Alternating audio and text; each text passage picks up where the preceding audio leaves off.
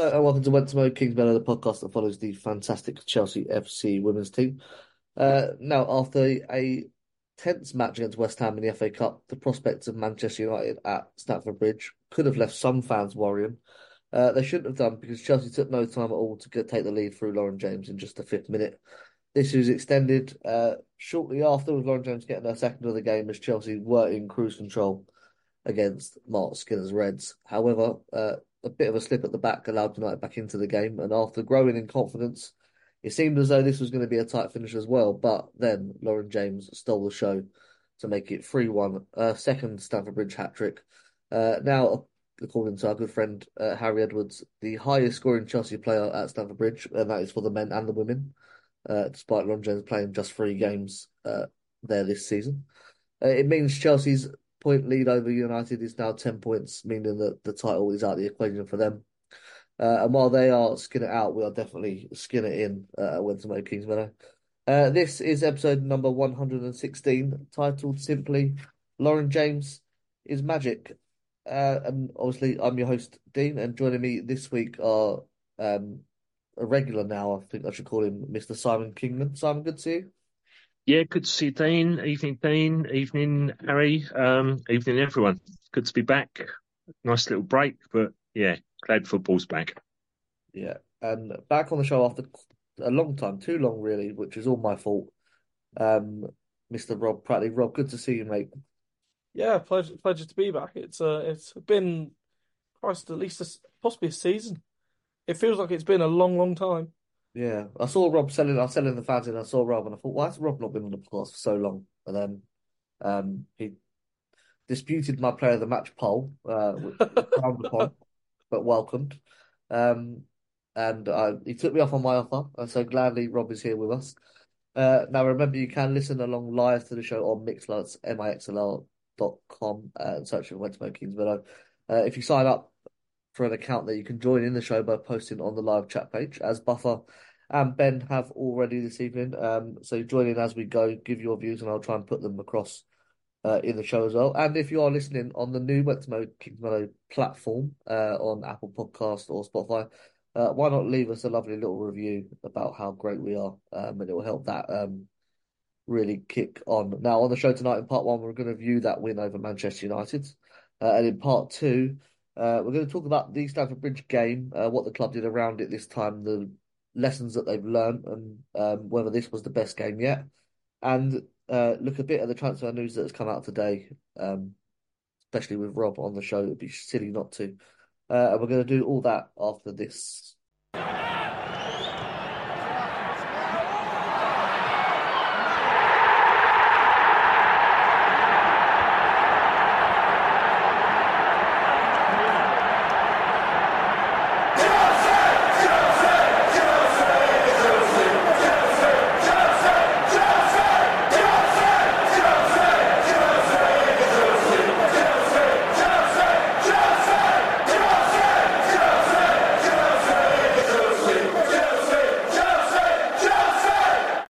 Now getting straight into the action and the lineup. Hannah Hampton in goal, Ashley Lawrence, Keisha Buchanan, Nathalie Bjorn, and Neve Charles in defence, Erin Cuthbert and Melanie Leopolds in midfield, Guru Wright and Lauren James, and you had Ritten Cameron behind Mia Fishel up front.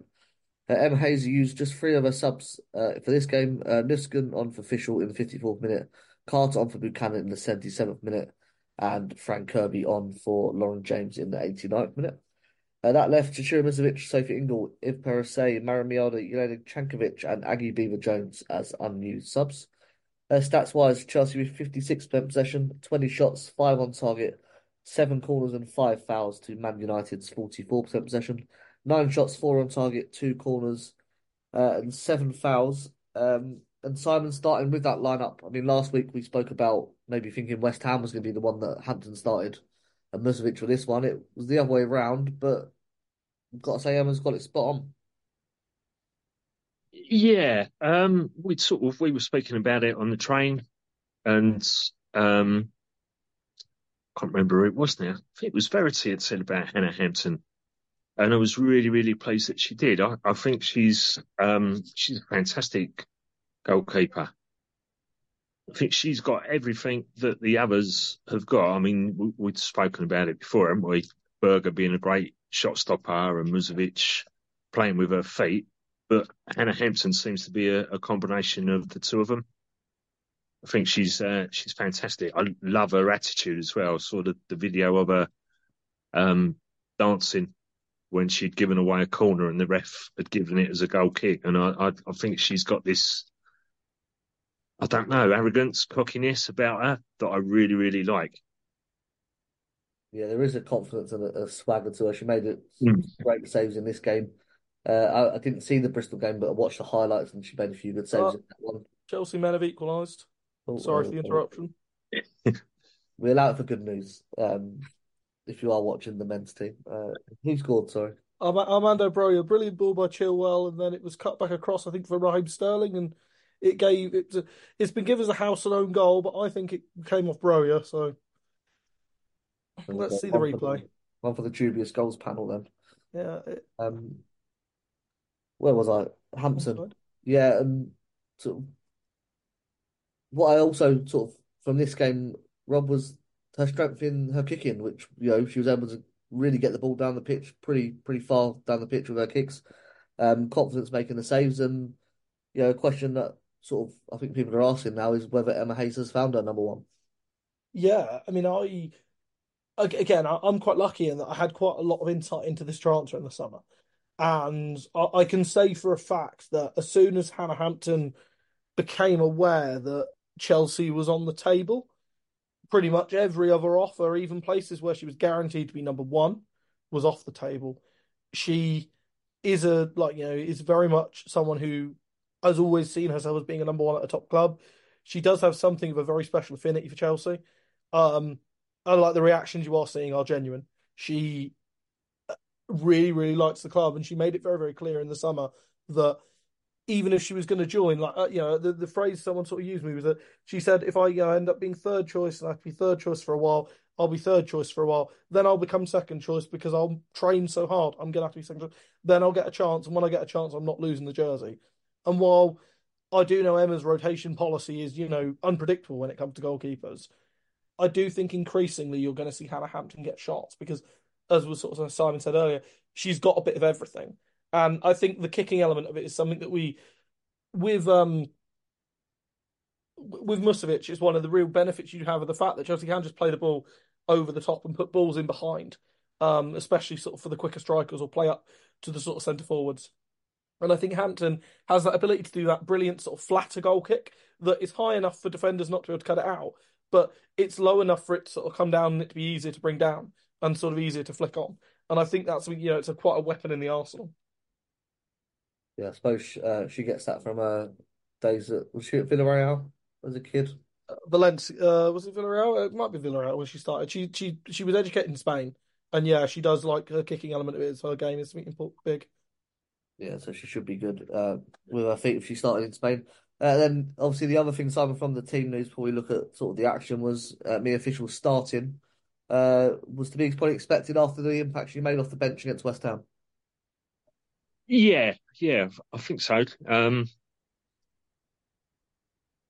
Probably more a mere official game than putting Aggie in or putting Lauren up top. Didn't think she did a lot, to be honest with you. I think she sort of struggled with it, a different sort of game for her. Maybe she's more sort of hold-up player, isn't she? Whereas we were sort of putting crosses in and seemed very quiet. Yeah, I mean, Rob, she's not one to sort of stretch the defence, so to speak. You want to play to her directly. That can sort I of felt make a it look little like bit she's sorry for off the Fischl. pace. Yeah, I felt a little bit sorry for Fischl because I think the fact that Chelsea got the ball down in the opening 35 minutes, I think they played some of the best passing football I've seen at Stamford Bridge in a long, long time in terms of the speed and pass of movement. I just think that Fischl, maybe to a little point, was a little bit sort of off the speed of it, but also so much of it was being done with sort of balls in the sort of along the ground and sort of playing in and around and sort of dribbling into the intricate areas, working in the intricate areas. And Fischl is more of a sort of classic centre forward in that she is a presence up there. And I did sort of remark that, about 2 minutes after she came off, I think it was Wrighton put a no, it was Lauren James put a phenomenal ball in that Wrighton was a no, Wrighton put a phenomenal ball in for that Lauren James on the end of, and it just sort of went just over the bar with her header. But I sort of remarked that was the sort of service that Fischl didn't get all game.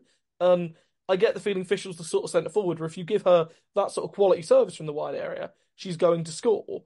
But if you don't give her that, she looks a little bit isolated at this moment in time.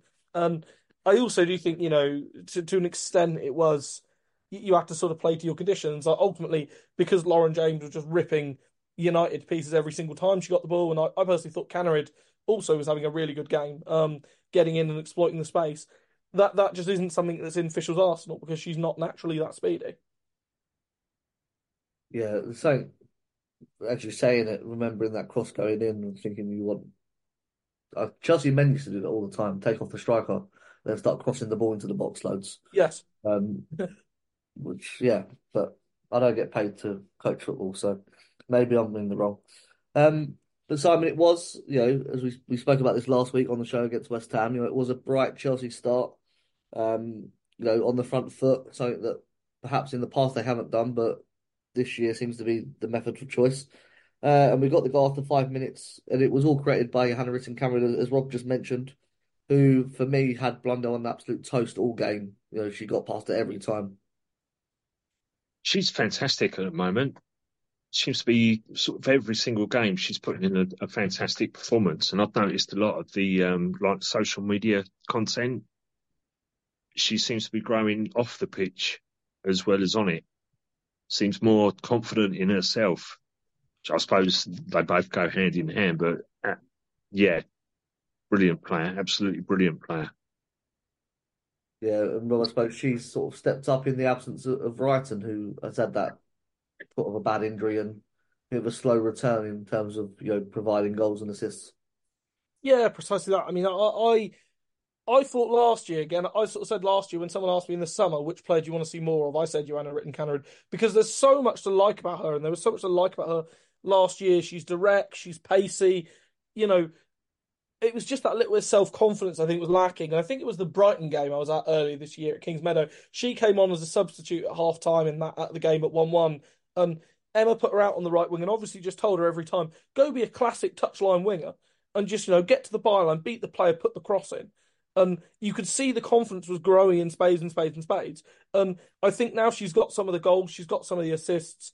I think you were right about Hannah Blundell. I mean, I really like Blundell as a player. But one thing I will say with Blundell is she also, in the way, is a bit of a confidence player as a fullback, in that if you beat her the first time, she does seem to struggle mentally with getting back into it and getting back. And, Cannerid was just ripping her to bits and bits and bits.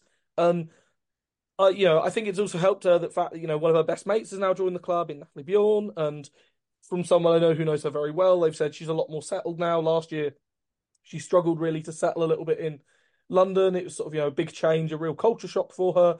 And at times, I think maybe she underestimated sort of how good she was and whether she deserved to be in with the squad. And now I think she firmly believes and realizes that, yeah, she's plenty good enough to play for this football team. Yeah, absolutely. I think we underestimate that as supporters sometimes. They're not just moving to a new club; it's a new country, new languages and everything like that. And it does, take a long time to settle in some cases, and we're seeing the best of her now, which is great. And then we'll get to the second goal now. Rob, you mentioned Natalie Bjorn, and it was her pass to Lauren James. Um, she's had an incredible impact in just one sub appearance and one start. Seems to be a real coup from the club to sign her.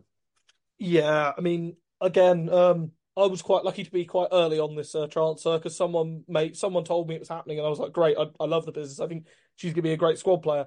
But I then also spoke to someone else who, Mia Eriksson, who is de facto, oracle on Swedish players, and she said, Bjorn won't be a squad player for you; she'll be starting. And we had a very long conversation. And he said, Bjorn's very good at this, but one thing she's especially good at is her passing range, which is something Chelsea have lost with Magda no longer being there. And I was like, actually, you know what? You make fair points. And what was quite funny, actually, was that she actually tried the exact same pass about maybe a minute beforehand to Guro Reiten, and she overcooked it, and it went out. And you could see after that, she sort of tried the pass, she overcooked it, and then after that, she responded and sort of, did the thumbs up. It was a good idea. But United didn't learn from their mistakes because all it just meant was they pulled the line slightly higher up. And as soon as that line was that high, it suddenly meant that, it was really, really easy for sort of Bjorn to play it in over the top. There was a lot of space. If we're being really critical, you'd say your goalkeeper should be coming and sweeping that up, but because it was in favour of us, I'm all happy for Mary to stick on our line. And this is the big thing I think with Lauren James that everyone wanted to see, last year, and people started to talk about last year, that there's bags of talent there. It's the end product at times that was lacking, and now you're getting the end product. You're just seeing how devastating she can be. You're talking about the sort of player that every single time she's going into games at the moment, you're thinking there's a goal here, there's an assist here, and even in you will have matches like West Ham where she'll have a lot of effort. Some of them will be very wild, and you might be a little bit frustrated, but ultimately you can't be too mad at it as a manager and as a fan because you've got the ability and you've got a player who can do something like this and just single-handedly take apart an opponent. Yeah, sort of that, the Hazard factor, I call it, who can grab the game by the scruff of the neck and Yeah, get it over the exactly. line. I said last week on the show, if she was saving it for this weekend, then I'm all for that, and she obviously did, because she didn't struggle to hit the target in this game. And it was, I think it was Blundell who was a bit behind her line that allowed Lauren James to run in that space, Simon. And when we see Lauren James in that sort of more of a 10 role, sort of inside forward, I think that's where we get the best of her. And not to blow a load on Lauren James too early because I want to give her a hype at the end, but a great pass and a great goal, a great move from Chelsea. Fantastic. Like I said, the pass. I didn't sort of appreciate the pass live. It wasn't until we sort of just flicked through it and watched the goals again when we got home. Just what a fantastic pass that was. But Lauren James, oh my God, she just makes playing football look so easy. Absolutely phenomenal. Yeah, I think it's the passing range we've missed with Millie being out, and then sort of perhaps with Sam Kerr not playing, United thought they were safe over the top, more for them. But Mark Skinner knows what he's doing, and he won't be told any different. No, yeah, he's a good will boy, win Skinner. Yeah, absolutely. And it seemed, Rob, that Chelsea were in cruise control, but we did allow United back in the game. Bit of weak defending. It was Wright and then Cuthbert and then Charles allowed Gayse in behind. Buchanan obviously doing well to block Garcia's shot, but Lad was quickest to react. Gayse was a real threat for United for that period where they got that confidence from the goal, wasn't it? Yeah, JC is such a weird footballer, and I think this every time I watch her because, again, there's so much to like about the player. Pacey, direct, can dribble, but at times it just feels like she's not. I don't know what the right word for it is. Sort of up for it, and you see moments like that where she went up against Charles and had Charles on toast for that chance. But there was one of the other ones that's earlier stuck out to me in the half where she tried to dribble around Erin Cuthbert, failed. Then tried to tackle Erin Cuthbert after Cuthbert had tackled her, failed with that, and then tried to foul Erin Cuthbert by pulling her down and couldn't even do that. But yeah, it was a shame actually because it was a phenomenal block by Buchanan, and I sort of said, almost what you sort of needed there, 99 times out of 10, you almost want that ball just to drop to another defender to clear it away so you can appreciate the quality of the block. But unfortunately, it did just fall. I don't think again you can really blame Hampton for it. It fell to someone in Ladd who, although she isn't actually the most technical of players, she can wallop a football. And there was no way from there she was going to miss.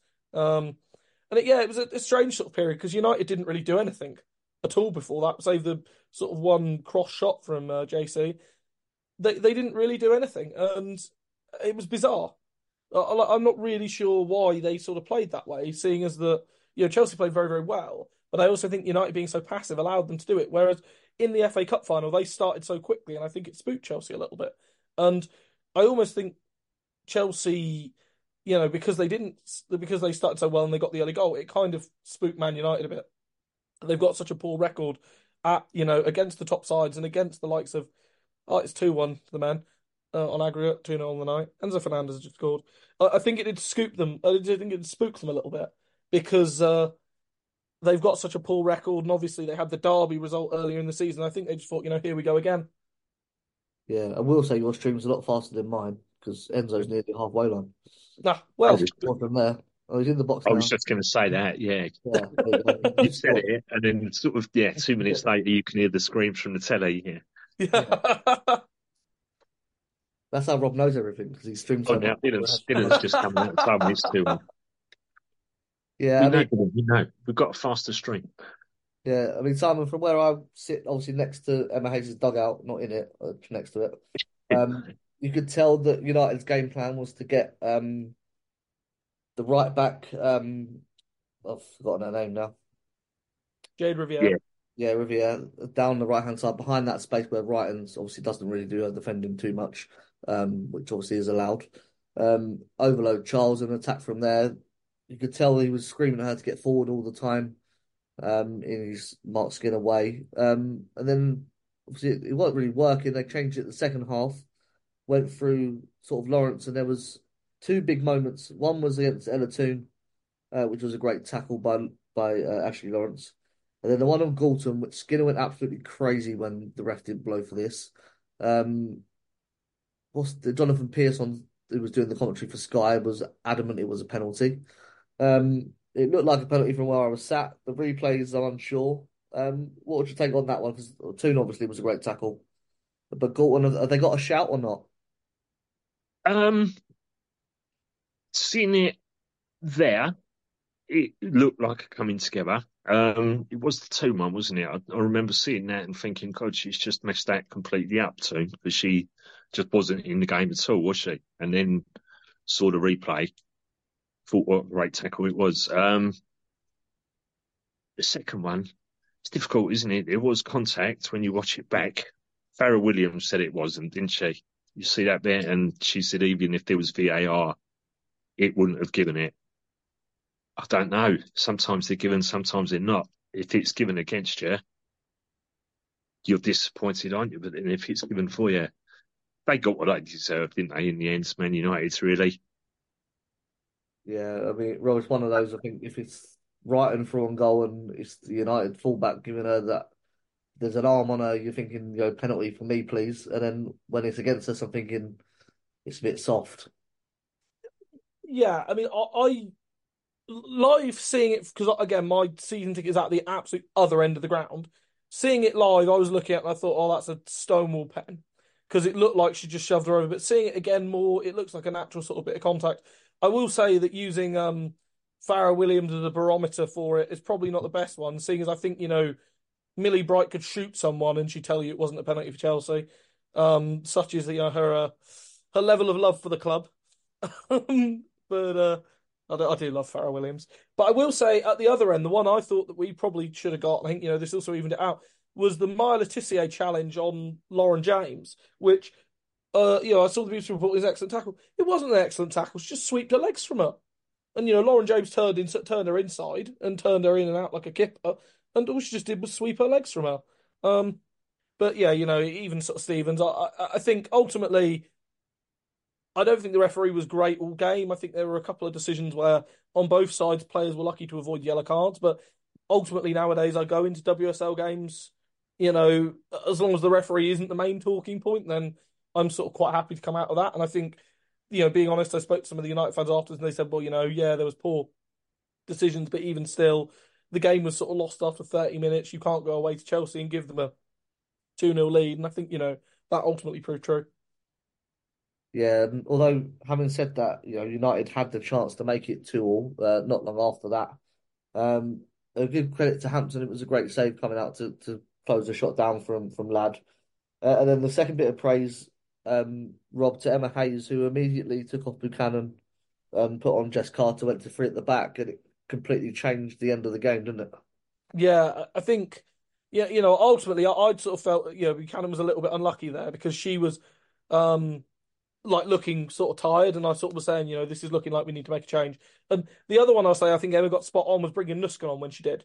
She had Nuskin warming up all of half time, and she sort of said, you could sort of see her saying to her, I'm going to bring you on if we can't get control and don't get control of the midfield. And you could see that I think the ball's played up to Fischl. She missed her chance. She missed the chance to bring it in, and Emma immediately had Nuskin and said, right, get ready and come on. And because they did that, Nuskin in that weird box crasher role, she's just really disruptive, isn't she? She just somehow seems to end up absolutely everywhere. And it's sort of like having a sort of slightly taller, slightly slower, but slightly taller Cuthbert sort of 10 yards up the pitch, where she just seems to just end up being really, disruptive of everything. But yeah, I think Carter coming on, it really worked very well because it suddenly meant that, United's overload that they had by, I think Rachel Williams got chucked on around the same time, wasn't sort of really working. And Jess is a very good defender. Like, even though I thought she had a poor game at West Ham, a poor game for Jess Carter is sort of something I'm talking about once sort of every 20, 30 matches. It's not something very, very common. And usually it's followed by a spate of very good performances. And I think, we'll go back to seeing that now. Yeah, I mean, we mentioned that last week. She's one of the only players, along with Neve, that hadn't missed in a minute until she got subbed off at West Ham. So maybe, players do need a break every now and then. And, Neve's obviously missed that game through suspension. Come back and did pretty well in this one. And, Jess will be in, obviously, the team against Real Madrid because Bjorn can't play in the group stage. So, we expect to see good performance from her. But, Simon, it just seemed to settle the team down when Jess come on and the wing back sort of helped. And then Chelsea sort of went back up a couple of gears, didn't they? They did, yeah. Buchanan sort of, caused a bit of debate where we were sitting. There was a couple of us really like her, a couple of us didn't like her performance so much. I was a bit worried, I must admit, when they brought Rachel Williams on, because I know she scored a few sort of late winners, equalisers, but obviously it didn't happen. But yeah, Jess, fantastic player as well. Always start for me, really. Yeah, it'd be interesting to see after this, for the Brighton game, maybe, Buchanan's done very well. Bjorn obviously into the team really well. And Jess has been a permanent fixture all season, whether they play all three of them or what two will be the partnership. I would expect probably Bjorn and Carter. Yeah.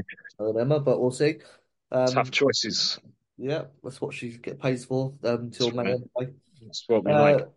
Yeah, and then we'll move to the third goal, Rob, because you mentioned Nuskin and she played a part in this one. It was actually the second Chelsea goal scored after a Mary Earps goal kick, which I'm sure will please Emma Hayes.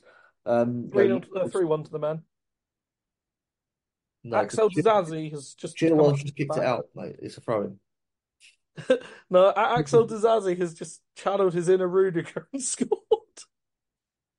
Has just ended up going through the halfway line to be involved in the move to score. Well, he's just got the ball. There you go. Pass. I think Chelsea might score here. Yeah, Chelsea have just scored here. Yeah, drug test for that man. Good finish. Good celebration. Lauren James-esque running that way around. Yeah, yeah, exactly. The Lauren James style finish. No, yeah. The third goal. The thing I really liked about the third goal was that Chelsea obviously spotted Earp starting to struggle a bit with her goal kicks, and they put. One of the things I think is insanity from United is the way they were sort of doing it. They kept trying to take it long rather than trying to play it out. And I appreciate they were trying to get it up the pitch further forward, but Chelsea weren't going to sit and go press them. But as soon as you got to a situation where Nuskin can flick the ball on, she's so very good in the air with her her headed passing. And as soon as you saw her trying, sort of you could see it lighting up. You could see Lauren James thinking, and I think as soon as James got away, you were just thinking, right, this is it. There's the hat trick. I have no doubt she was going to finish it. It's one of those things at this moment in time where she's so confident in front of goal. You'll just sort of look at it and you're thinking, there's absolutely no chance you're going to miss this. And that's what I really love about the finish is the fact that even though Earps had come out, she put it right in the corner. She went for the finish that, even if Earps had stayed in her line, she wasn't going to get anywhere near it. And I think it's just the sign of, a phenomenal player, high on confidence. And, again, it's going to be really fascinating to see between her and Bunny Shaw who does end up winning the Golden Boot because they appear to be, and it seems to be anything that you can do, I can do better. And I'm really, really enjoying it, to be honest. I think people, as much as a miss Sam Kerr is, and I'm not going to pretend she isn't, I will say this season, I don't think Chelsea had seen the best out of Sam Kerr. And I do think in her absence this year, of her not playing necessarily as well as she could, Wrighton being injured, you've seen people like James, Cannerud, Beaver Jones all step up. And it's been so impressive to see the rest of the squad step up around them and show what they can do. Yeah, I mean, we've mentioned sort of on the show, we've seen Sam Moore as a link-up player this year. We've seen more of that side to her game than perhaps we did previously with her goal scoring. Simon, I like Maya Letizia a lot, but when you can get her one-on-one like that, she does struggle, and against Sam Kerr she has. Mary Earp struggled against Sam Kerr as well, and now they struggle against Lauren James, and it's just great that we've always got these players that can torment, national favourites. It's absolutely fantastic, isn't it? I was worried beforehand that without Sam Kerr, whether Mary Earps, her arch nemesis, and who would score past her and who would chip past her. But yeah, it's brilliant. It was a really, really good game, and it felt like a Chelsea Man United game. Men's, women's, it had that little bite to it, and us coming out on top. And the celebrations afterwards were fantastic for a hat trick. My mate Mike Ball, who got the high five from her at the end. So every time I'm looking on whatever feed it is, I've seen a picture of him for days now. It was good. Yeah, it's one of those ones, wasn't it, where we were all on our feet. As soon as she got the ball, we knew what the result was going to be, didn't we? It was always going to be a goal. Yeah, not quite I don't want to call it a coming of age performance from her, but it's certainly, along with the World Cup, sort of just highlights her brilliance. And as I mentioned, a player that we can rely on to drag the game for us if we need to.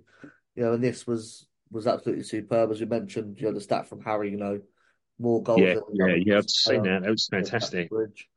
Um, is incredible, and to have her, I think we're really lucky. And if we can get, another striker, we might talk about this in part two, that can play alongside her and keep her in that sort of inside forward role. She's going to play a huge part in whatever we achieve this season. Now, I do a player of the match poll when we win. It was Ritten Cameron with 3%, who we've spoken about, Hannah Hampton 4%, who we've spoken about. In second place, Erin Cuthbert 33%. Now, we haven't mentioned her much this podcast. Rob, she was absolutely everywhere. I don't think she's been at her best this season, but when it's a big performance and a big game, she always turns up for us. Oh, I mean, I personally am going to disagree in that. I think she's been phenomenal all season. Um, there was a reason why Ella Toone didn't touch the ball for about the opening 35 minutes, and that's because any time it came anywhere near her, Erin just said thank you and just took it away. She doesn't get the respect that she deserves. Like I've sort of said it, like her being, and it's not a crime because obviously it's an important thing for her, but her being Scottish, if she wasn't, well, it's 4-0 now. Cole Palmer's just scored. If she wasn't Scottish and she was in the Lionesses squad, she'd be treated and revered as one of the elite midfielders in Europe. I think she's phenomenal. There's not one element of Erin's game I could think of that isn't a 7 out of 10 nowadays. Her attacking ability is brilliant. She can finish really well on both feet. She can play well in the air. Tackling, she's phenomenal. Work rate is phenomenal. I think it's the attitude is what I love. Is the fact people said to me, oh, will she be annoyed at the fact that she hasn't got the captain's armband for the day? And I thought, no, she won't, because it's the sort of player she'll just get on with it and do her job. And I think you saw, her today in her presser. She said it's an honour to have it, but ultimately at the same time, every one of us needs to be leaders on the pitch. Every one of us knows what it means to be Chelsea and what it means to, to be in charge here. And yeah, I just love Erin Cuthbert. We used to call her the Scottish Messi. Nowadays, it should be the Scottish Kante. She is the closest thing I've seen in the women's game to N'Golo Kante, and that is considering the level I revere N'Golo Kante on as probably being the most transformative Chelsea signing in my lifetime in terms of impact over a period, besides maybe Eden Hazard or Drogba. That is some accolade to be, and I'm just delighted she's ours. Yeah, it's crazy to think when we started this podcast, she had just been transformed from a forwards to a wing back. And when we interviewed Erin's dad, Steve, for our Patreon series, he said, she started as a midfielder. When I asked him about, as a role I could see her in, and he said, yeah, it was where she started was a midfielder, and then she obviously moved there because of some injuries we had at the time, and never looked back. And Buffer says, the best midfielder in WSL, and I've got to agree with him, Simon. She is phenomenal. She is. Couldn't agree more. She's my favourite. My dream team's named after her, Cuthbert FC. She's my captain in that. She's amazing. And like Rob said, I don't think she gets the praise she deserves.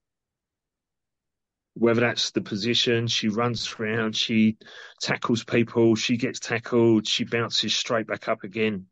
We said before, didn't we? I'm sure she's made of rubber the way she goes down. I thought for a moment that she was badly injured on Sunday, but no, gets back up, chases the ball again, wins the ball. Brilliant, absolutely brilliant player. Yeah, won the header for the first goal on the goal kick. Yeah, There yeah. was a moment where I think she won 4 challenges in a row and played the ball off. She put on Instagram, she had her legs in that recovery thing, the big like ski boot things they put on. Yeah, yeah, yeah. I think she'll stay there until kick off tomorrow. But the only way that she wasn't going to win player of the match was if someone scored a hat trick. And as it happens, Lauren James did, and she won the poll with 60% of the vote. And Rob, I suppose when you do score a hat trick, you do deserve to win player of the match as well. Yeah, I don't think anyone can argue with it. I do think at times, what I sort of like to call Garth Crooks syndrome of the whenever Garth Crooks does his team of the week on the BBC, regardless of how any player performs, if a player scores, inevitably that means they're getting in. Whether it was a 3 yard tap in because the winger beat 10 players twice, and the striker scored, and he'll be saying what a great goal that was. But I think ultimately, like, Lauren James was just the supreme footballer on the day. But I also, again, I did say to you, I think Bjorn was really unlucky not to get in that, in the list of 4. Considering that was her full debut, considering the magnitude of the opponent she was against, I thought the quality and the composure, especially not only with the pass for the goal, but also just her general passing out from the back, the composure, the reading in the air, the general, just control that she had over Lucia Garcia, who herself is a tricky customer. And the way she was in the second half stepping up sort of further up the pitch to win challenges and stepping into the midfield, coming out from the back. I was supremely impressed. It's one of those things for a centre back, perspective. It's very strange to say you were really impressed with them considering your team conceded on their debut. But I thought, she showed to everyone, if anyone wasn't sure, that she most certainly is Chelsea quality. And I think she'll turn out to be a very, very astute signing. Yeah, she was fantastic. As a goalkeeper, I do rate the goalkeepers, they get that nod. So that's why I've put Hampton on her sort of home debut in the WSL ahead of her in the poll. Not that it would have made much difference. I mean, if anyone's read Simon's piece in this month's Kings Meadow Chronicle, they will know that he hates when goal scorers win player of the match. But Simon, in agreement with this one, though. Yeah, I suppose so. I suppose she deserved it. I did vote for Erin, but just biased. But yeah, she deserved this one. We'll give it to her. Not that she actually gets anything. There's no actual prize. No, there's no prize there. As with most things, it's just, well, I'll just say it. Now, talking of Kings Meadow Chronicle, if you haven't got your copy of issue 8, there is only 12 left available. You can order them online at kingsmeadowchronicle.bigcartel.com. The new issue 9, will be available at the Everton game, if everyone sends me their articles. To get that as well, so I'll be at the Everton game, you can get it from me in person, or as that website again is kingsmeadowchronicle.bigcartel.com. It's 36 pages of Chelsea FCW content and is much better value than a match day programme, if I do say so myself. The link for all that will be in the description. We're going to be back after this short break to talk about the atmosphere and the day itself, because I think the club deserve a bit of praise here, and talk about those transfer rumours that we've heard today as well. So we'll be right back after this short break. Well, welcome back to part 2 of Went to Mow Kings Meadow, episode 116. Now, people that know me know that I'm not shy in putting the boot in the ownership with things they get wrong. But I also think it's fair to praise them when things go right. And Rob, I thought that this was the best match day experience that the club have had for Chelsea Women at Stamford Bridge, and it showed how quickly they've learned, lessons of even earlier this season with Liverpool and Tottenham on how to handle these occasions.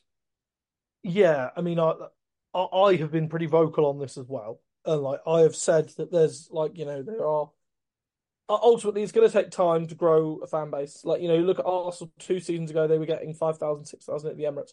But what they did was they committed time, they committed resources, and they gave their marketing team the ability and the quality to make it happen.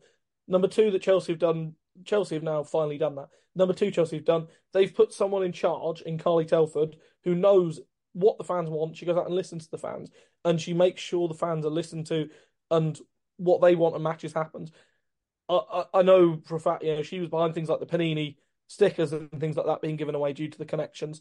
Just small things like that that I think are make it a greater match day experience, and also just generally getting more fans in. I think they did much better with their way of advertising it by getting the players involved in the communications and some of the adverts for it. I think the 2-for-1 offers and the short-term offers were good decisions. Obviously, I can appreciate, and I will say from a season ticket point of view, it's a little bit frustrating when you see these offers happening when you've already, obviously paid full price. However, that I would say on the other side of it is that, I would have bought a ticket anyway, regardless, due to my season ticket because I love the club. I've been a season ticket holder now for multiple years, and come hell or high water, I was going to be there to beat Man United again. It's just tradition now. But I think, I think the club deserve a lot of credit, and to me now, you've got that milestone. I think it was like sort of 20,000, 22,000 the other day. I'd really love to see if they could get sort of 30, 35 for Arsenal, or maybe even sell it out. I think Arsenal, because it's Emma Hayes' last WSL game at the Bridge, it's Arsenal. It is, the clash of the two great names in the WSL. And I would say probably if we win that, you're going to be in a situation in the league, hopefully, where touch wood, you'll look at that and thinking, win that, and we might, be able to say, put one hand on the league trophy, because, you can open up large gaps and things like that. I would really like to see them, really push and really put the effort in. And I think they've done similar for Madrid. I understand for Madrid, they've got more fans in there for that than they have for some of the other Champions League games. But I think now it needs to be a real concerted effort to push on. You've got a good start now. You've got a good basis. Now, it's really time to kick on and make sure you make it a regular occurrence. Yeah, absolutely. I know Simon, me and you sort of disagree with Stamford Bridge. You're one that sort of hasn't been keen on it, and I, obviously do believe it's the future of the team to be there. But what did you sort of, and obviously you've got the family as well, different age groups, different opinions, make of the match day experience, because a lot more going on this game, a lot more fans in the ground because of the way they ticketed, marketed the tickets and stuff like that. I thought it was a raging success, and the atmosphere was 10 times better than what we witnessed against West Ham at Kingsmeadow. Um, yeah, best game we've been to at Stamford Bridge. Result wise, the extra stuff we actually did the player arrival as well, and they seem to have sort of vamped that up a bit as well. They had a guy, I think he does sort of warm up for TV shows. I've seen him on sort of Ant and Deck and things like that, and he was comparing it, and he was the guy that was doing the stuff at half time and before the game as well. So that seemed to work.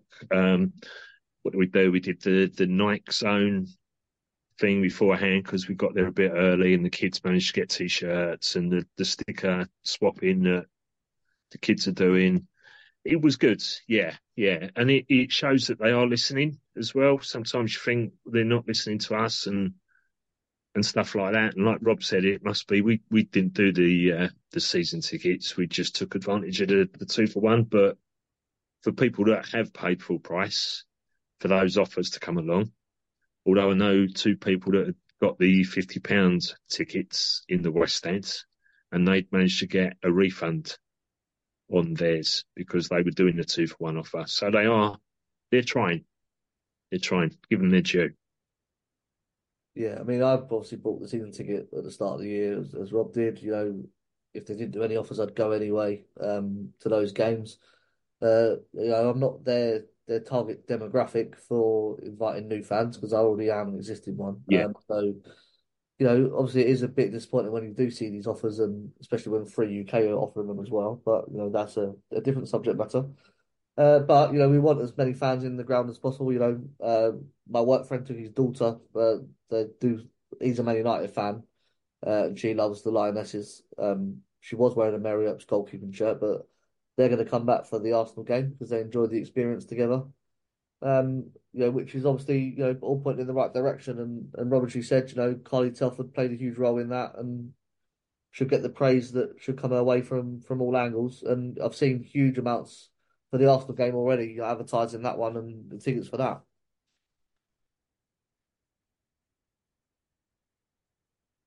Mm. I think that's it. And again, I'm not in the target demographic that they are sort of looking at, but I do think, I'd sort of said it. Arsenal had one of the real greatest, managerial or not managerial marketing gimmies you could have a couple of years ago. In that they had the Euros win coinciding with the fact that they had the England captain playing for them and the Golden Boot and Golden Ball winner playing for them in Mead and Williamson. It's suddenly very, very easy for you to market around that. Chelsea haven't done enough marketing on a wider scale of the names that they have, and I think the penny finally dropped after this summer's World Cup. Just the amount of star power that's in the Chelsea squad from a marketing perspective. You've got one of the players that could go down, but in Lauren James potentially is the greatest English player of all time.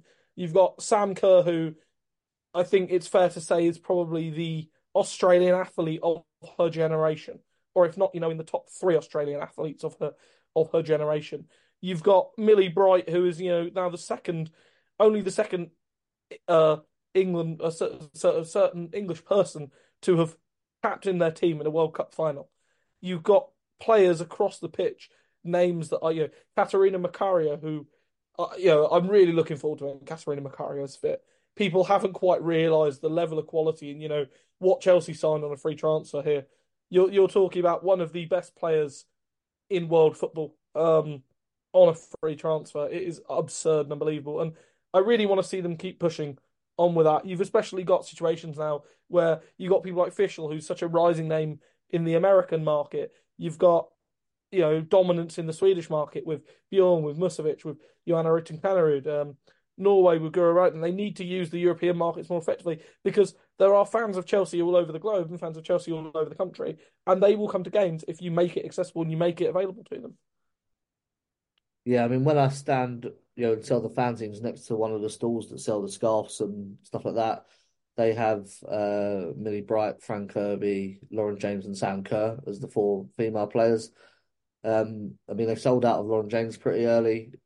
Sam Kerr was, closely second, and you see a lot of Australians coming in, with the Australian shirts on to watch Sam Kerr. Obviously, she's injured now, but hopefully she signs that extension and we get to see her back next year because she's a huge selling point.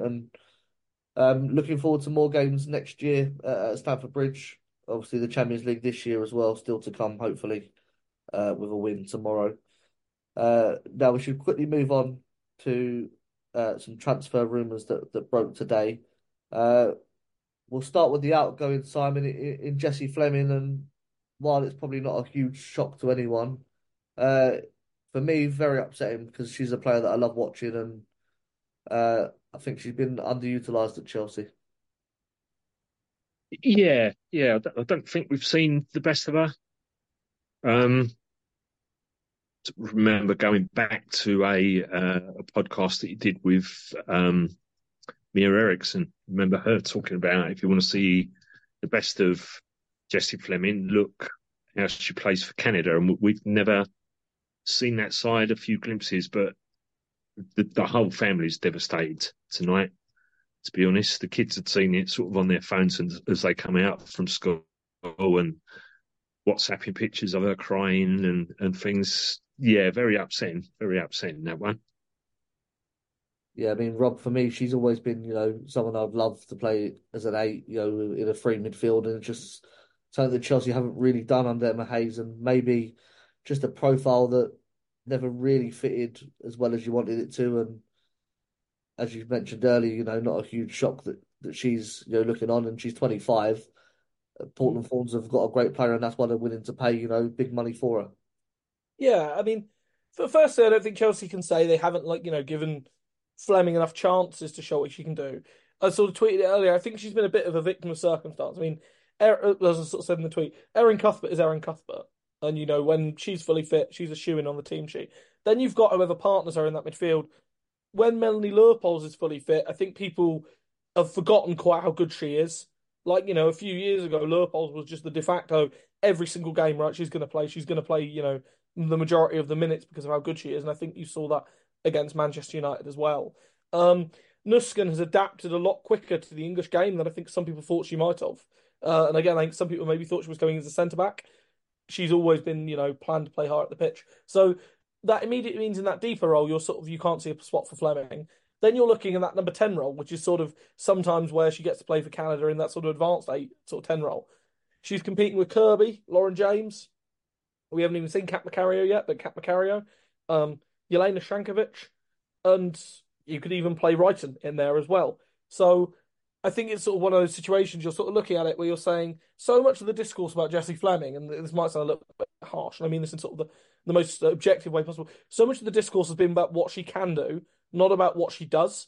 And I think at times that has been like, the big causality for me is that you've lost a little bit out of it. You want to just see that little bit more from Fleming, that little bit extra in self-confidence, I think almost. She had loads of chances where I sort of saw her and I thought, you've got a good strike on you. You can take it on from 25 yards. You can take it on from sort of, 20 yards. And she would pass it or she'd go sideways or go backwards. And yeah, just a little bit disappointed, really. But we'll always have great memories. Again, one that particularly sticks out for me is that rocket against Tottenham.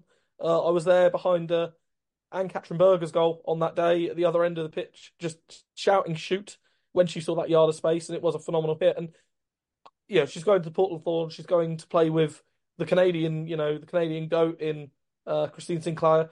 Janine Becky was one of her best friends in football. Can only wish her well. And we'll also say with Fleming, she was one of the players that, from a fan's point of view, she would always have time for the fans. Numerous games I've been at where she would come over and do signatures and photos and stay there for an awful long time. So, very, very good player, parts on really good terms, and very, very sort of, thankful for the memories, I think is the best way to describe it.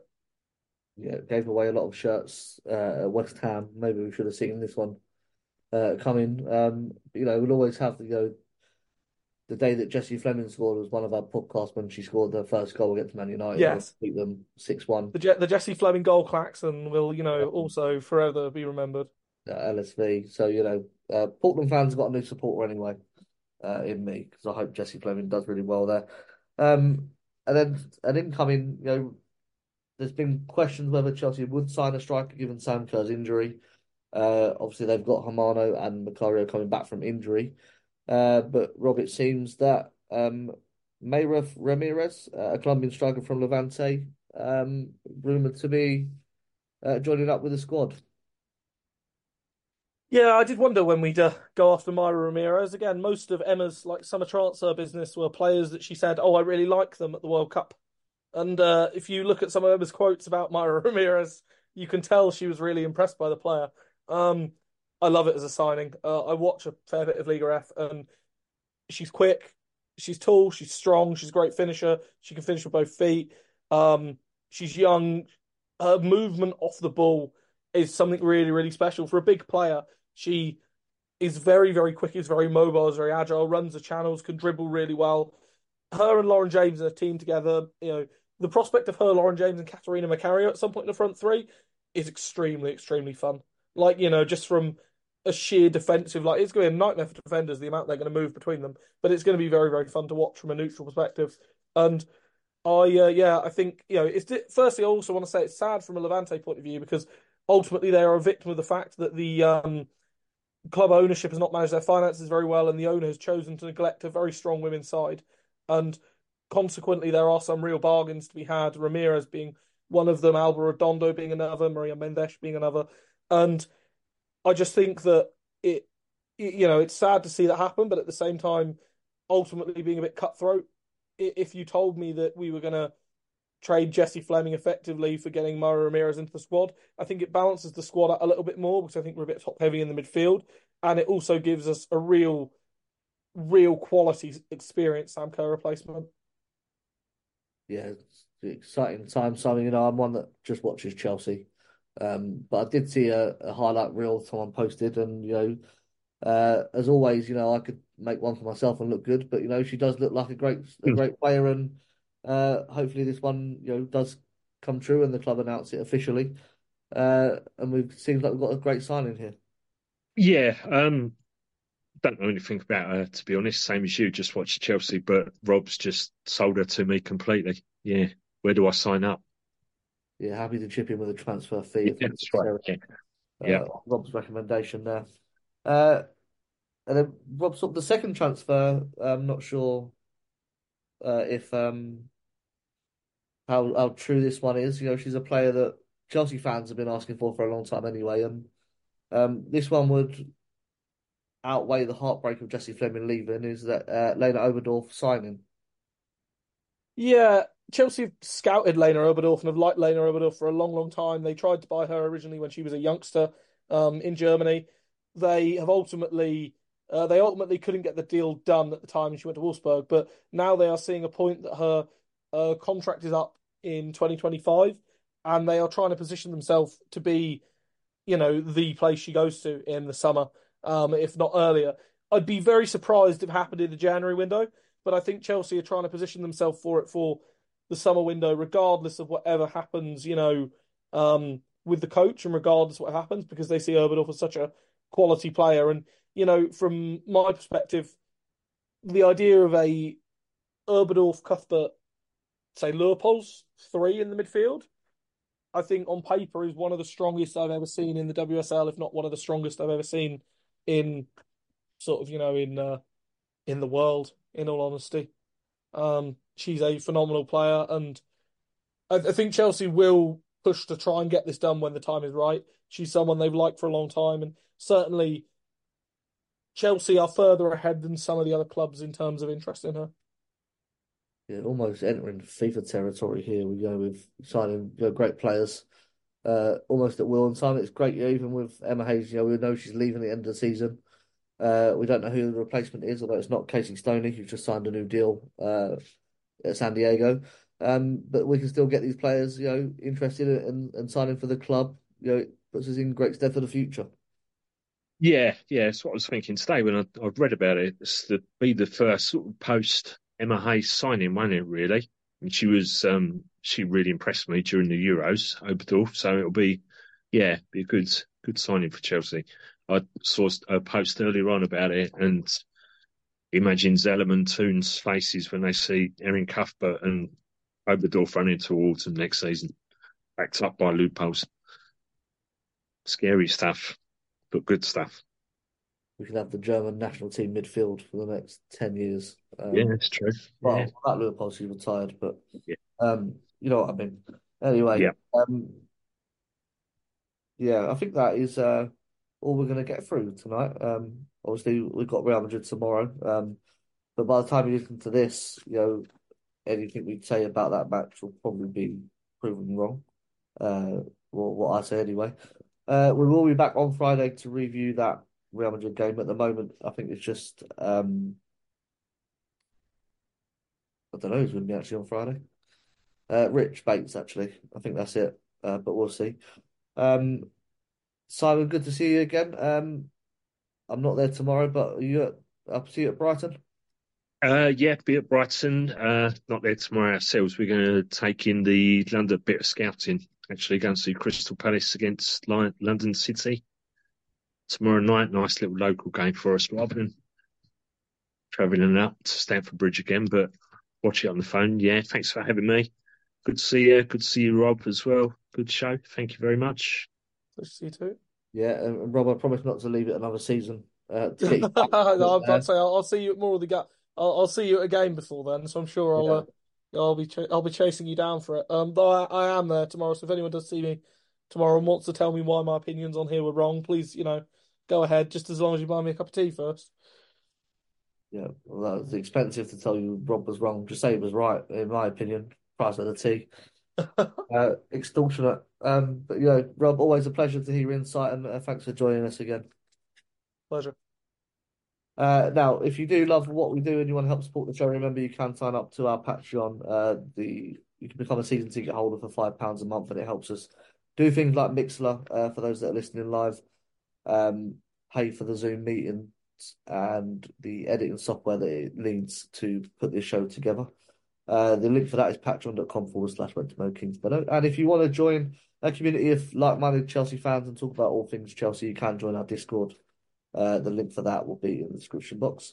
Thank you for listening, and until next time, from Stamford Bridge to Wembley, keep the Blues red.